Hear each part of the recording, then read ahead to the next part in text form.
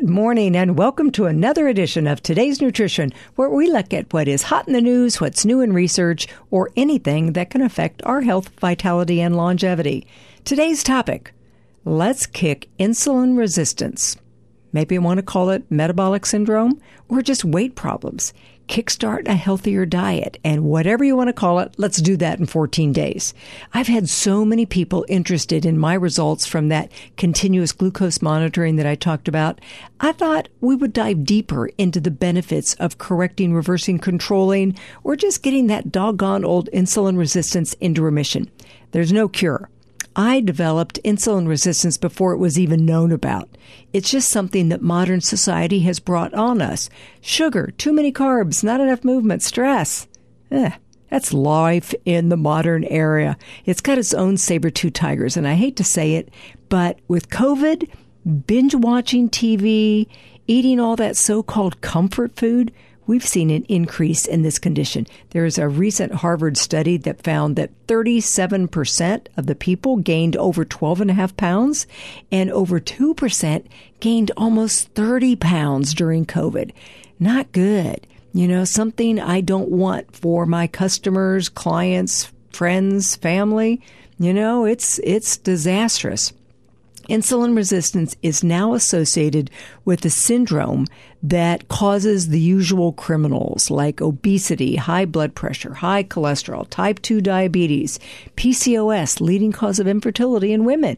You know, it's also associated with kidney disease and strokes and heart attacks and eye problems and cancer and heart and Alzheimer's disease. You know, just to name a few. Gosh, you may think it's associated with everything people go to the doctors for, and you could be right. Insulin resistance affects more than a third of Americans.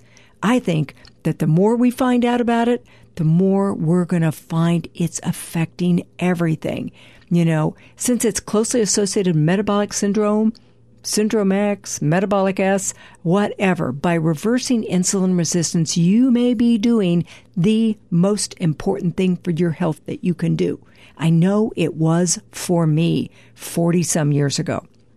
So what is insulin resistance? Well, if you think of cells like rooms, and inside the room, all sorts of good things can happen. Those cells can be like factories where things are made, or it can be a room that's just a closet that stores things for later. So the cells could be, you know, muscles, liver, or they could just be fat cells that store energy for later. Insulin is like the key that unlocks that cell room so that blood glucose can get in there and do all the good stuff, give it energy to do what it's supposed to do. But sometimes that key stops working correctly, or maybe the lock gets changed, and that really messes things up. Over time, blood glucose goes higher, and since it can't get into the cell, the body needs more insulin, so it just makes more and more. Toxic high blood sugar sets you up for disease, neuropathy, diabetes, and because high blood sugar is inflammatory, it can cause a host of diseases. You know, eventually, you know, insulin can override some of that, but that doesn't fix the problem. In fact, adding more insulin is just a temporary Band-Aid to the problem, and it in itself can cause more problems. So, you know, you can't necessarily tell that you have insulin resistance by how you feel. You can get some good blood tests that are going to check your insulin, your blood sugar, your hemoglobin A1C. You can do all that. But there are some physical hints. You know, you can start just paying attention to your body. Like if you've got a waistline over 40 inches for a man, over 35 inches for a woman, or even 32 inches for a woman if you're petite, non-Caucasian, or just have a very small frame. Blood pressure readings of 130 over 80 can be problematic. A fasting glucose over 100, I would say 95 is starting to push it. You know, it's telling you your body's got a little issue here. Or a fasting triglyceride over 150. An HDL cholesterol level under 40 for a man and under 50 for a woman. Or perhaps you've got those skin tags, you know, around the neck and the armpit. That's a classic sign of insulin resistance. Or maybe you've got some of that dark, velvety skin, you know, around the torso. That can be also. Or if you just have belly fat, if you notice that as a woman, you're no longer gaining weight around the hips and the thighs, it's more in the tummy because of loss of estrogen. Or for a guy, if you just got that, basketball right there in your tummy, that is the toxic kind of fat that is so related to insulin resistance. Or inactive lifestyle. If you don't have muscle, you're more at risk to having insulin resistance. How about if you just eat a diet high in refined carbohydrates, bread, pasta, muffins, crackers? Those are all high glycemic foods that we're going to be talking about. If you had gestational diabetes, you're at great risk. If you've got a condition like non-alcoholic fatty liver disease or polycystic ovarian syndrome, if you're a woman, if you have a family history of diabetes, smoking puts you more at risk. Ethnicity, I said if you're not white, if you're African, Latino, Native American, that puts you at greater risk as well. Probably because those cultures survived famine a lot. If your ancestry survived famine, there might have been epigenetic changes, so you don't tolerate it as well. We've even found that from people that survived concentration camps. World War II, those people had epigenetic changes that has been passed down in their offspring. Age, more likely over 45, but we've also seen it under 5 years old. Medications like steroids, antidepressants, maybe even some HIV medications or antibiotics are going to put you at risk like it did for me. Sleep problems, if you're hungry all the time, if you need to eat for energy, or if you have low blood sugar, hypoglycemia, all of those, boy, sit up and listen because this is important for you. I remember when I was in high school, I tried the Atkins diet. I felt great. I lost weight. I had better energy. I was enthusiastic for life. My acne cleared up. I had a doctor's checkup. I told him, I think I have a hypoglycemia. He said, that's not possible. Only diabetics can get that. He thought he was giving me good, solid information. Although we're educated and know a heck of a lot, we don't know everything. And a couple decades later, we know better. Anyone can get low blood sugar. And since I had insulin resistance way back before we ever knew it, it was a darn good thing that I listened to my body and I ate what was best for me. In all fairness to him, he was trained in disease and not optimal health. What I want is optimal health, so I don't get those diseases, right? How about you? So, like I said, you can do blood tests. So, if you're curious, you can go to requesttodesk.com and order your own. Or when you go to the doctor the next time, ask for a fasting plasma glucose. Maybe even a glucose tolerance test where they're going to give you 2 hours and give you like challenges. Or you can do a hemoglobin A1C, and that's going to give you your average blood sugar over the last 2 to 3 months. Every time your blood sugar goes up, it attaches to cells, and that can cause problems. So, we'll talk about that more later. But, the most important thing, I believe, is we ask what causes it, because there's a lot of research. And one theory is associated with, increased fat levels in the blood. Numerous studies show that high levels of free fatty acids in your blood causes cells to stop responding to insulin. So how do we get elevated free fatty acids? Well, mainly eating too many calories and carrying around excess body fat, especially around the waistline. And that's where it is. That's where it likes to settle when you have insulin or blood sugar problems, or if you're a woman past reproductive years and are menopausal. We no longer pack it in around the hips and the thighs. We store it around the waistline so it's quickly available. Thank you so much, nature. But, you might have thought, good, thousands of years ago, but today, with 1,000 calories available at a drive-up window, that's not a good thing. That visceral fat, that dangerous belly fat that accumulates around the organs, that's releasing those free fatty acids into your bloodstream. along with inflammatory hormones that drive even more insulin resistance.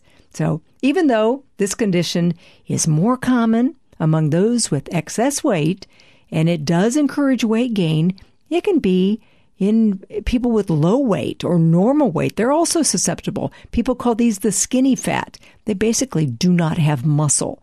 And the older we get, the less muscle we have. So that's why we've got to weight train when we get older. You know, we got to be metabolically well.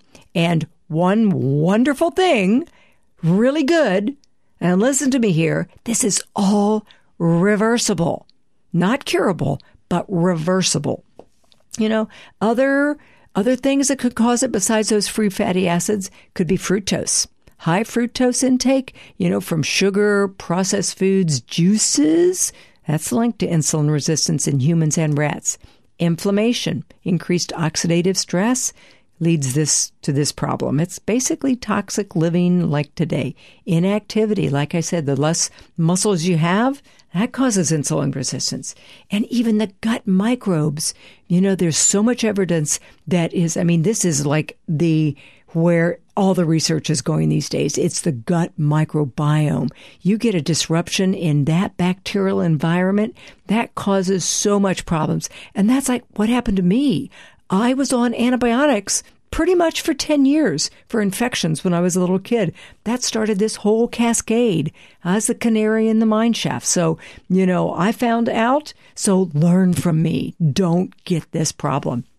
Okay, so in a nutshell, preferably a raw walnut high in omega-3, the main cause of insulin resistance can be overeating or increased belly fat, high sugar intake, inflammation, inactivity, or certain medications.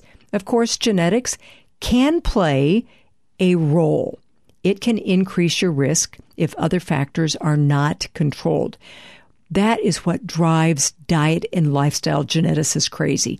Genes rarely are the only cause. Less than 5% of disease are caused from genes. In fact, it's how your environment impacts those genes. Genes load the gun, environments pull the trigger. So it's pretty obvious when you look at it. So many of the modern diseases are epidemic, unheard of in days past, you know, climbing at extraordinary rates because our environment is fueling it. So this leads me to my favorite part, and it's easy. You know, quick things. Eat a healthy diet. You know, lots of vegetables. We're going to go more into this, but vegetables, low sugar fruits, got to watch them, a couple of them maybe. Nuts, beans, maybe a few starchy grains, but starches are going to increase that insulin, so we got to watch that. But good healthy fats, lean protein. More colorful fruits and vegetables, so important. Soluble fiber, adding herbs and spices like garlic and fenugreek and turmeric and cinnamon and ginger, drinking green tea, apple cider vinegar. But basically, we got to cut down on carbs. Carbs are the main stimulus that cause blood levels of insulin to rise. So reducing the carb intake is going to increase insulin sensitivity. Eating smaller portions of carbs is also going to be good. And don't have white toast or cereal for breakfast, a sandwich with fries for lunch, and pasta for dinner. That's like asking for it. If you know, you're behind a plow all day, you know, if you're working really hard building pyramids all day, maybe you can tolerate some of those carbs. But I don't know anybody who's active like that today. No one feels great eating like that. You know, so it's the type of carbs. You want to reduce your intake of all sugars. Get more sleep.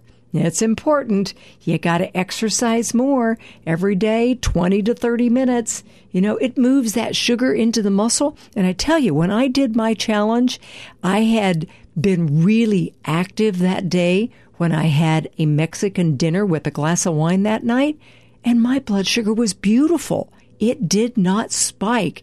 Nice, gentle rise, came right back down. Fabulous. That's what we want. And exercise was what made that day work. Reducing stress. I noticed when I did my glucose monitoring, when I was under more stress, working hard, thinking really hard, my blood sugar went up a little bit so that I could think good, you know, work my way out of that stress. And lose a few pounds. If you've got extra weight, got weight around the middle, you got a problem. Belly fat in so many ways makes those hormones that promote insulin resistance. Lots of links between the belly fat and insulin sensitivity. There was a study done at Johns Hopkins for people with prediabetes. They lost 5% of their total weight, and they reduced or eliminated their type 2 diabetes by 54%. Okay, and that lasted for over 3 years. Excess weight reduces insulin sensitivity. So losing just a little weight is going to be a good thing. So I'm going to give you some really, a good choice here. I've got a great new 2-week do-it-yourself program that you may just love. It's a kickstart for reversing your insulin resistance. I've developed a whole program around it. And if you'd like to be part of a 2-week challenge, let me know. I'm calling it the Heavenly Cleanse. It kind of ties in with the book I'm reading about how to get out of hormone hell. So it's the Heavenly Cleanse. I give daily text to help keep you motivated. I've got recipes, menus, lists of what to avoid, weekly shopping lists. Let me know if you're interested. We always have a few in stock. You can pick it up or they're ready to ship. Thanks for listening to another edition of Today's Nutrition. I hope you learned something that will help you or someone you love. As always, you can listen to this or other shows on iTunes or any place you listen to podcasts. Or I put it on my website, debford.com. Have a great day, and remember, do something really good for yourself.